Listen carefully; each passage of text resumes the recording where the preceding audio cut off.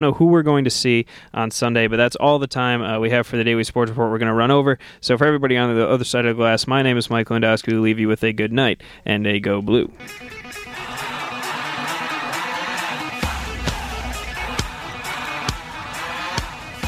You are listening to your home for Michigan Athletics, 88.3 WCBN FM Ann Arbor. Locate us on the web at WCBN.org.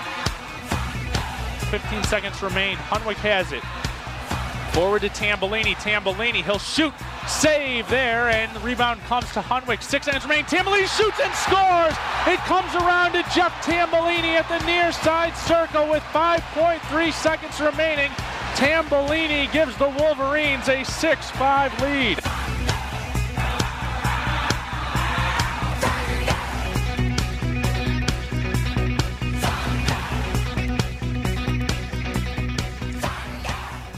Neil and Buzz, the President of the United States is in his office now and would like to say a few words to you. Over. That would be an honor.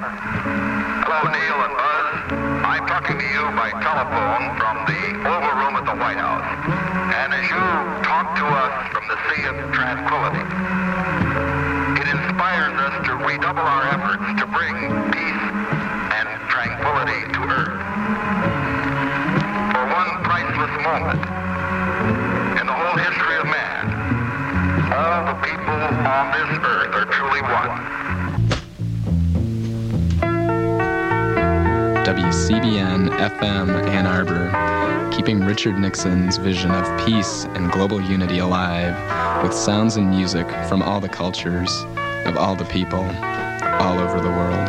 If you hear like you think the ones on, what do you call that music in the restaurants or on the elevators? That music is destructive. That music, if we had good music playing for people in a happy society on the streets, you know, I feel like my music, I have a new record coming out, I always feel like, well, maybe this time they'll hear it. Come on, people now, smile on the brother, everybody gets together, try to love one another right now. Well, good evening and welcome to another edition of Gray Matters, the weekly news and media talk show. My name is Dick Whaley.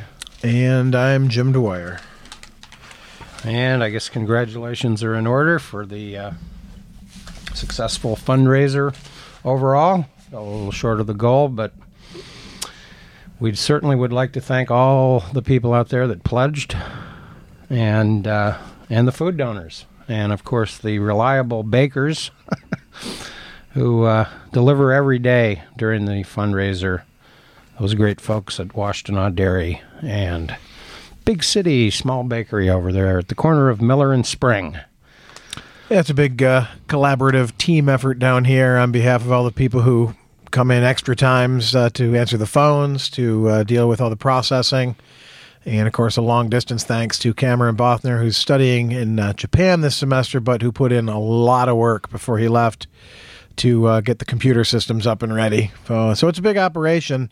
And you think about it, it's pretty amazing that you can run a radio station like WCBN for as little as we run this place for. Yeah. I mean, compared to what the big, say, WUOM and the big NPR stations are able to rake in their fundraising drives, it's a good show from both the staff down here and the listeners.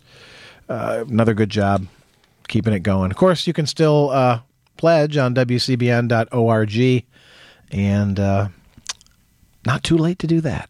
Not at all. And there are still plenty of premia if you do so. So just send in those pledges and get those complimentary gifts. I particularly like the T-shirt this year.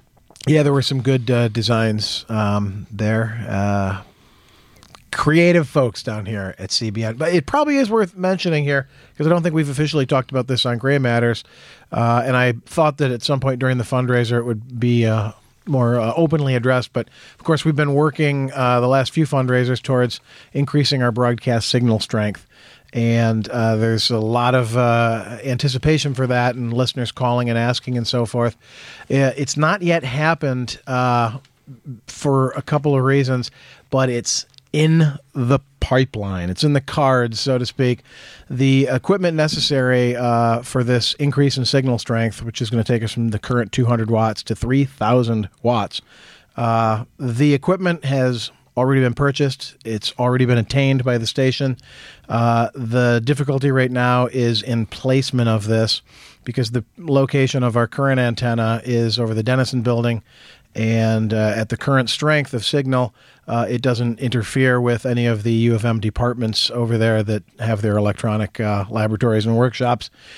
This new increase in strength is going to interact in a not helpful way with the physics department, is what we've been told. Which is where so there are some sort of the physics department. So there are some current locations being investigated and analyzed and so forth for placement of the new one.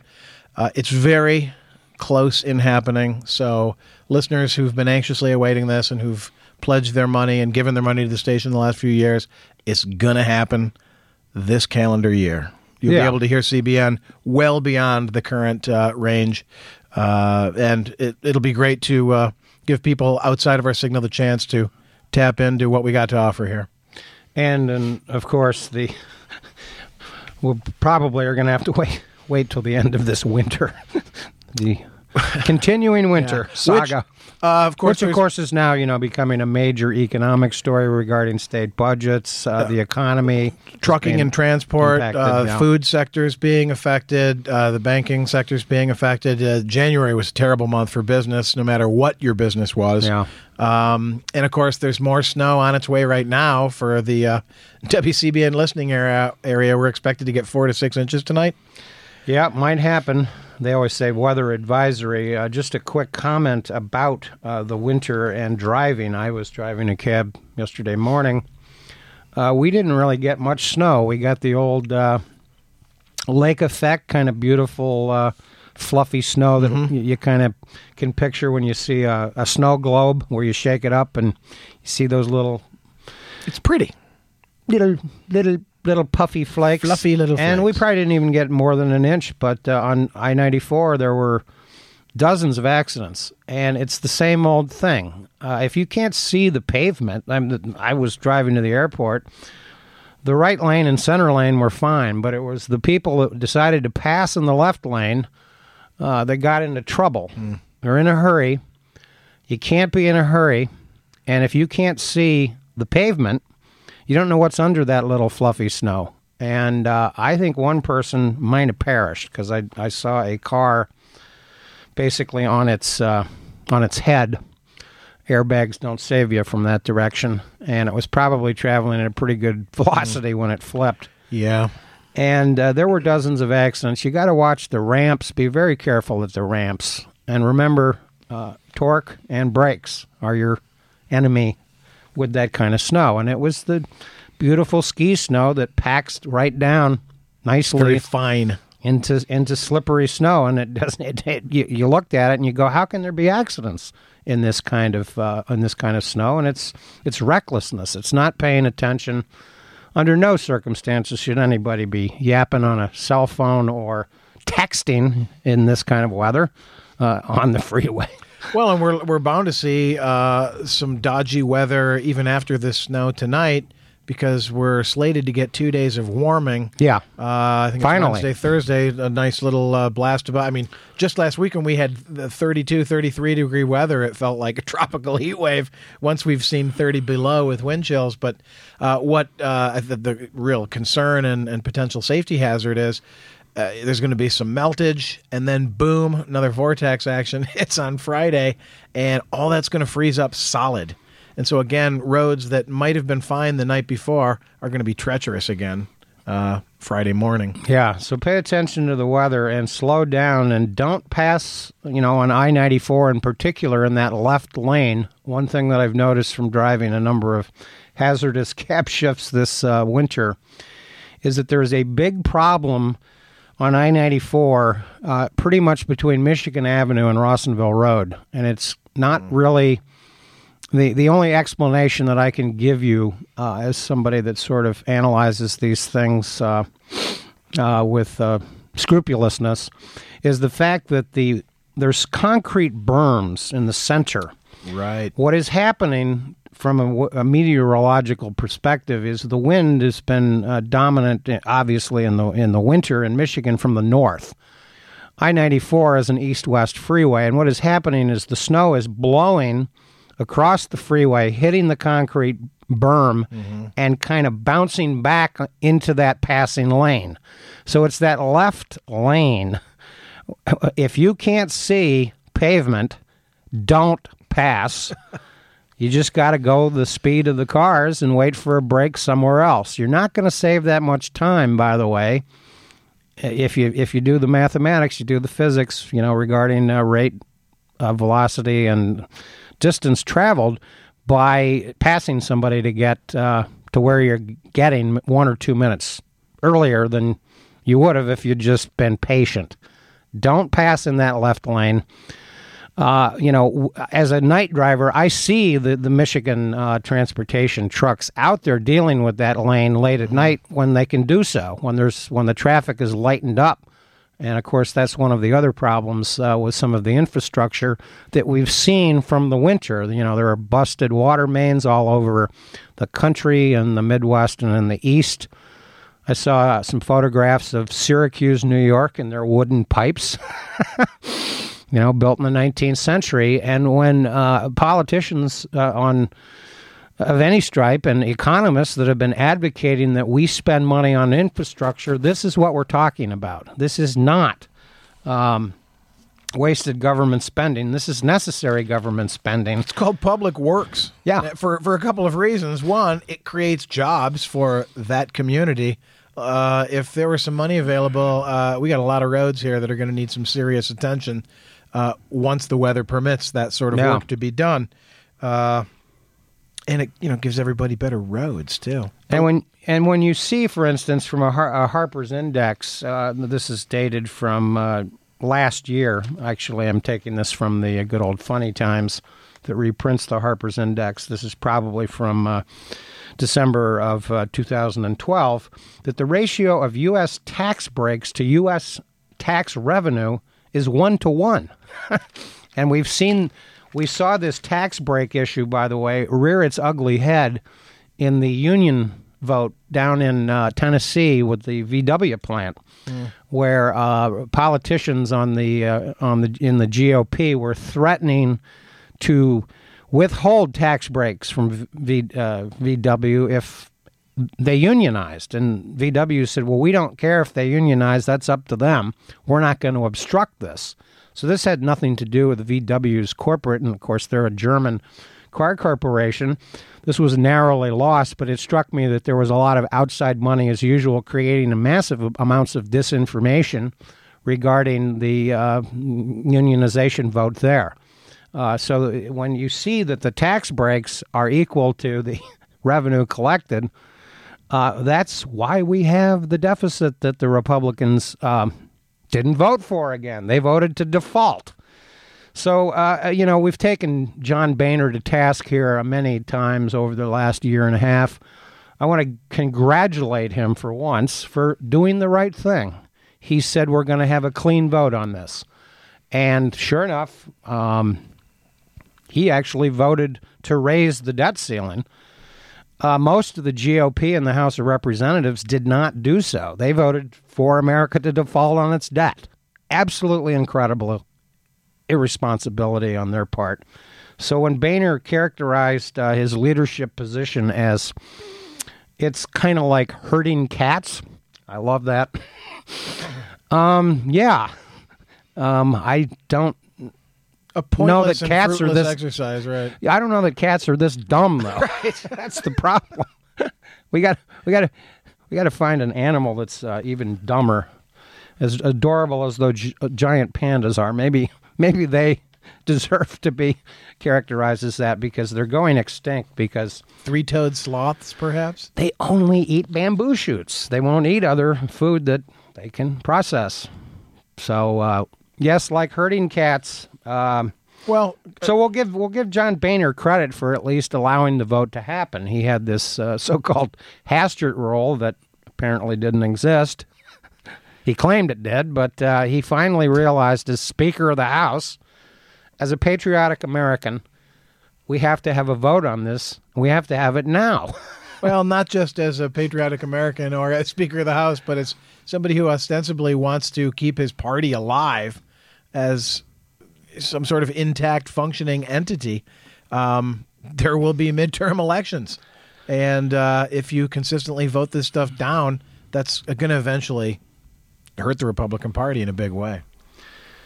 I don't like spiders and snakes. They're supposed to be the business party. Yeah. Businesses want this. Well, the thing that's amazing is even the Chamber of Commerce has started to realize that some of these numbskulls and hose bags in the tea bag wing of the party are bad for business. Well, this big money fake populism it gets out of control.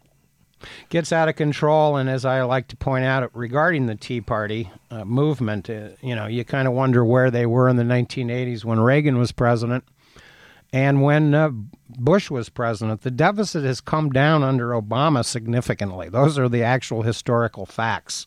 They're indisputable. The numbers don't lie.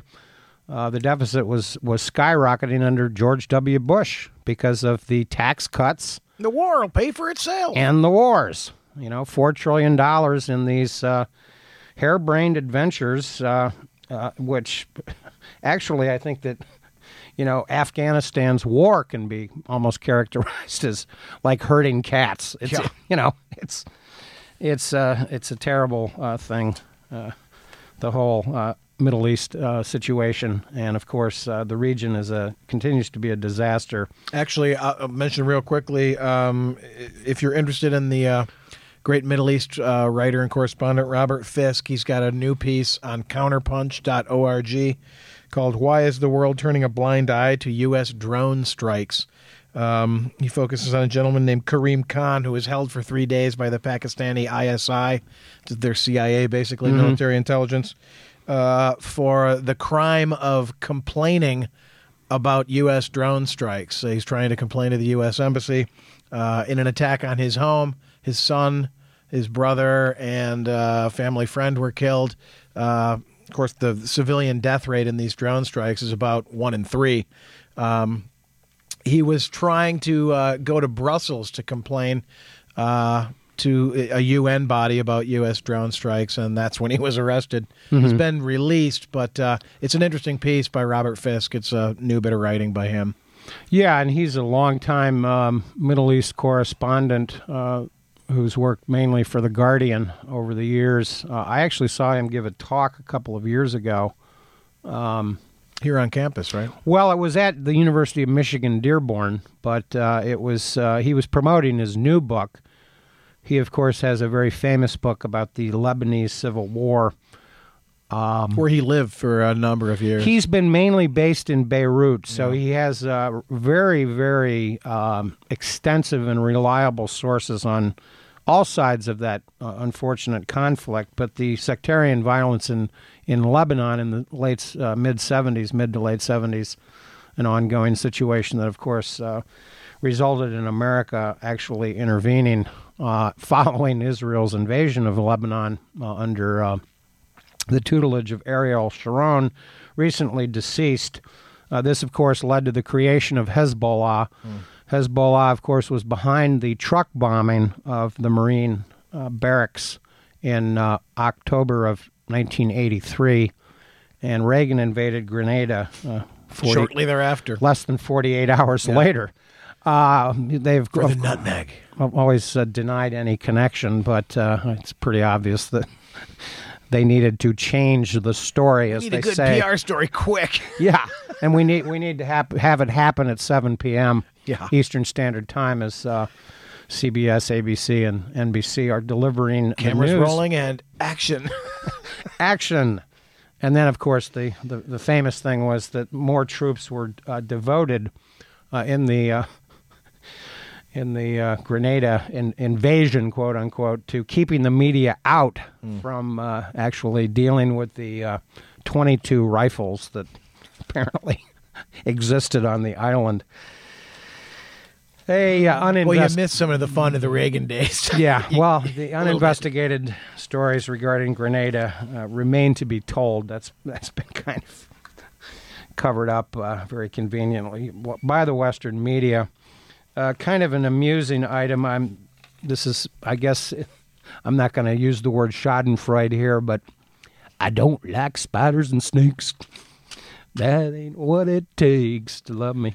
Jim Stafford. That was a great song. I always loved that song. Spiders and Snakes. Spiders and Snakes. Well, we have a Pentecostal minister who used to do a reality TV show on National Geographic, who passed away apparently Saturday night after snake bites.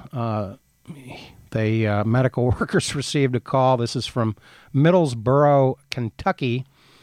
It's weird because I thought he was in Tennessee, but anyway, it's AP says Middlesboro, Kentucky. The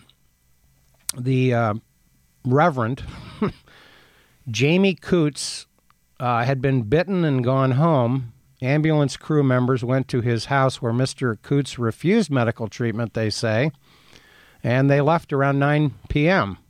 They returned an hour later and found Mr. Coots dead. So he liked to play with snakes as part of his religious beliefs and paid a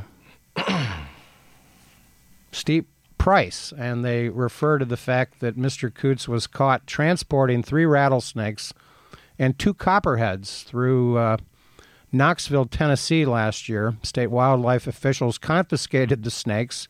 Mr. Coots pled guilty to illegal possession of wildlife and was given 1 year of unsupervised probation, which should have been supervised. How are those things being stored in transport? Were they perhaps on his person? So we'll give him a brain damage award. Poisonous snakes, don't mess around with them. No, they're not for handling.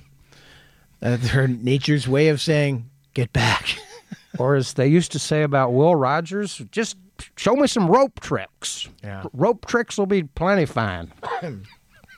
Well, from snake handling to rope handling, a different kind of poison snakes. I know the Bill O'Reilly President Obama interview was a little while ago. Oh, right, the Super Bowl, yeah. Yeah, but I just saw some clips from it, and it's just comical, the arrogance with which this guy O'Reilly lives his public life.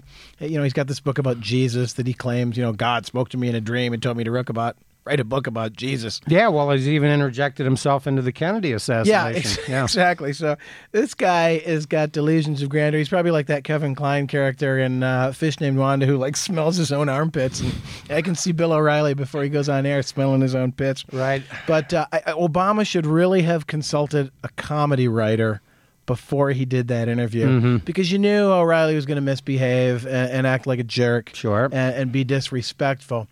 When I saw the clips, I wish Obama at one point had said, "Okay, Bill, let's take it outside." If you're gonna be like this, this is gonna get a little dirty in here. So I brought along a loofah, yeah, for you to, and a falafel, and a loofah and a falafel for you to, settle your nerves with here after the big show, and that would have been brilliant comedy. Of course, the loofah and the falafel, for listeners too young to remember, the minor sex scandal and some sort of sexual harassment charges levied against Bill O'Reilly some years back, involving asking this woman about what she did with her falafel in the shower or loofah or whatever it is. Yeah, he got them mixed up, I think. You don't want to take a falafel in the shower, for one thing, but it's melting. Yeah. And you don't want to eat a loofah. I wish the president had consulted a comedian before appearing with a clown. Yeah, well, Bill O'Reilly is definitely a clown. In fact, that was one of the great attributes of Keith Olbermann's show on MSNBC those many years.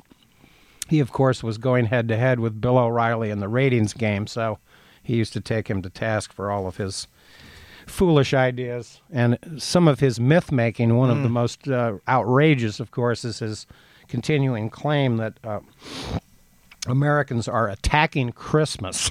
Right. Like, dude, we saturate our culture in What are you talking about? way It's too the much leading Christmas. Economic indicator. It's a quarter of all retail sales. Right. I mean, who's insulting Christmas in the United States? It's just just a incomprehensible concept.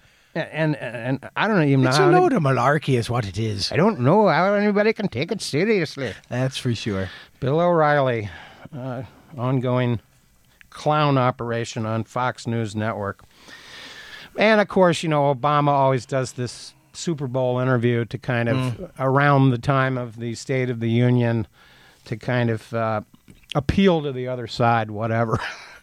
Of course, Fox It's was a conciliatory gesture. doing the Super Yeah. Bowl this year. That was Right. why that happened. And we do want to remind you that you are listening to WCBN FM Ann Arbor.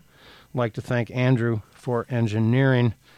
We never got a chance last week to talk about the passing away of Pete Seeger. I did a little bit while you were away. One of the but, great, indeed. one of the great iconic good guys. In terms of both his music, his war protests, his fight for civil rights, and his Against the blacklist. against the blacklist. Great educator and environmentalist. Didn't name names. His conviction was eventually overturned, rightfully so. That whole process was kind of a Bill O'Reilly clown show. To say the least, but unfortunately thousands of people's lives were impacted by the McCarthy-style witch hunts, in which there were very few witches actually found, if any. There were a few, but not many. And Pete Seeger's dedication to environmentalism, another great quality of his long life, and dedication to community activism and speaking up against the government. And in a personal note, I was a graduation speaker at my high school, and I actually sang a Pete Seeger song, a cappella, in front of 5,000 people. Nobody ever forgot that little song. It was called Little Boxes. Oh, yeah. On the hillside. Little boxes made of ticky-tacky. Little boxes. On the hillside, little boxes, all the same. There's a green one, a pink one, and a blue one, and a yellow one. And they're all made out of ticky-tacky, and they all look just the same. I was making a vicarious reference to conformity, and I liked the Little Boxes song for its simplicity, its silliness, but its profundity, all at the same time. And there are a number of outstanding covers of this Little Boxes song. So just remember that was one of Pete Seeger's great songs, along with all of the famous protest songs regarding the Vietnam War and Peace and human rights in general. Peace, human rights. His whole agenda was correct. He gets an okay. And, of course, his dedication to music, American folk music, the fact that he tooled around with Woody Guthrie, learned how to catch the freight trains, as he put it, and play for money in bars, because Woody said, well, that's how you got to Hoof it across the nation. That's how you got to make it as a musician. Apparently he's got an outstanding book on how to play the 5-string banjo, actually published book on the technique of learning how to play the banjo. And it was interesting that he protested the he left the group, the Weavers, over the fact that they did a commercial for cigarettes, I believe. Cigarettes, yeah. So his principles always led the way, and it was. I thought that the obituaries and articles in the New York Times from January 29th are particularly well written. The New York Times' music critic John Pareles leads the obituary on the front page, and there are several articles about Pete Seeger's life. So you can probably check that out online, the January 29th edition of the New York Times. A legendary figure indeed, and as you say, one of the good guys. We're out of time. Do stay tuned. Yazoo City Calling coming up next right here on WCBN FM Ann Arbor. Thanks to Andrew for engineering. German war is at an end. We may allow ourselves a brief period of rejoicing. After the war, new technology revolutionized the electronics industry. Television threatened to destroy radio, but another invention, the transistor, made radio more important and useful than ever. Radio lives today as a vital medium for bringing news, discussion, and music to millions of listeners all over the world. You are listening to WCBN FM Ann Arbor.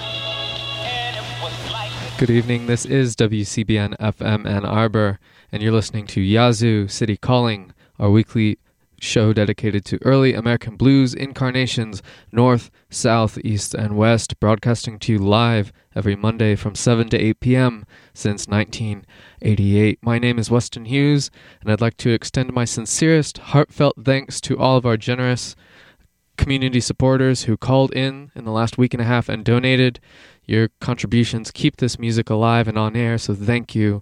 We came very close to our goal, but if you didn't get a chance to donate and you would still like to, you can go to WCBN.org and click on the red donate banner in the upper right-hand corner. On tonight's program, commercial phonograph records of down-home blues music made from 1926 to 1938. And if you'd like to call and make a request, 734-763-3500. We're going to get started with an artist known as Ben Curry, but billed as Blind Bogus Ben Covington when he recorded this song in 1928. This is I Heard the Voice of a Pork Chop.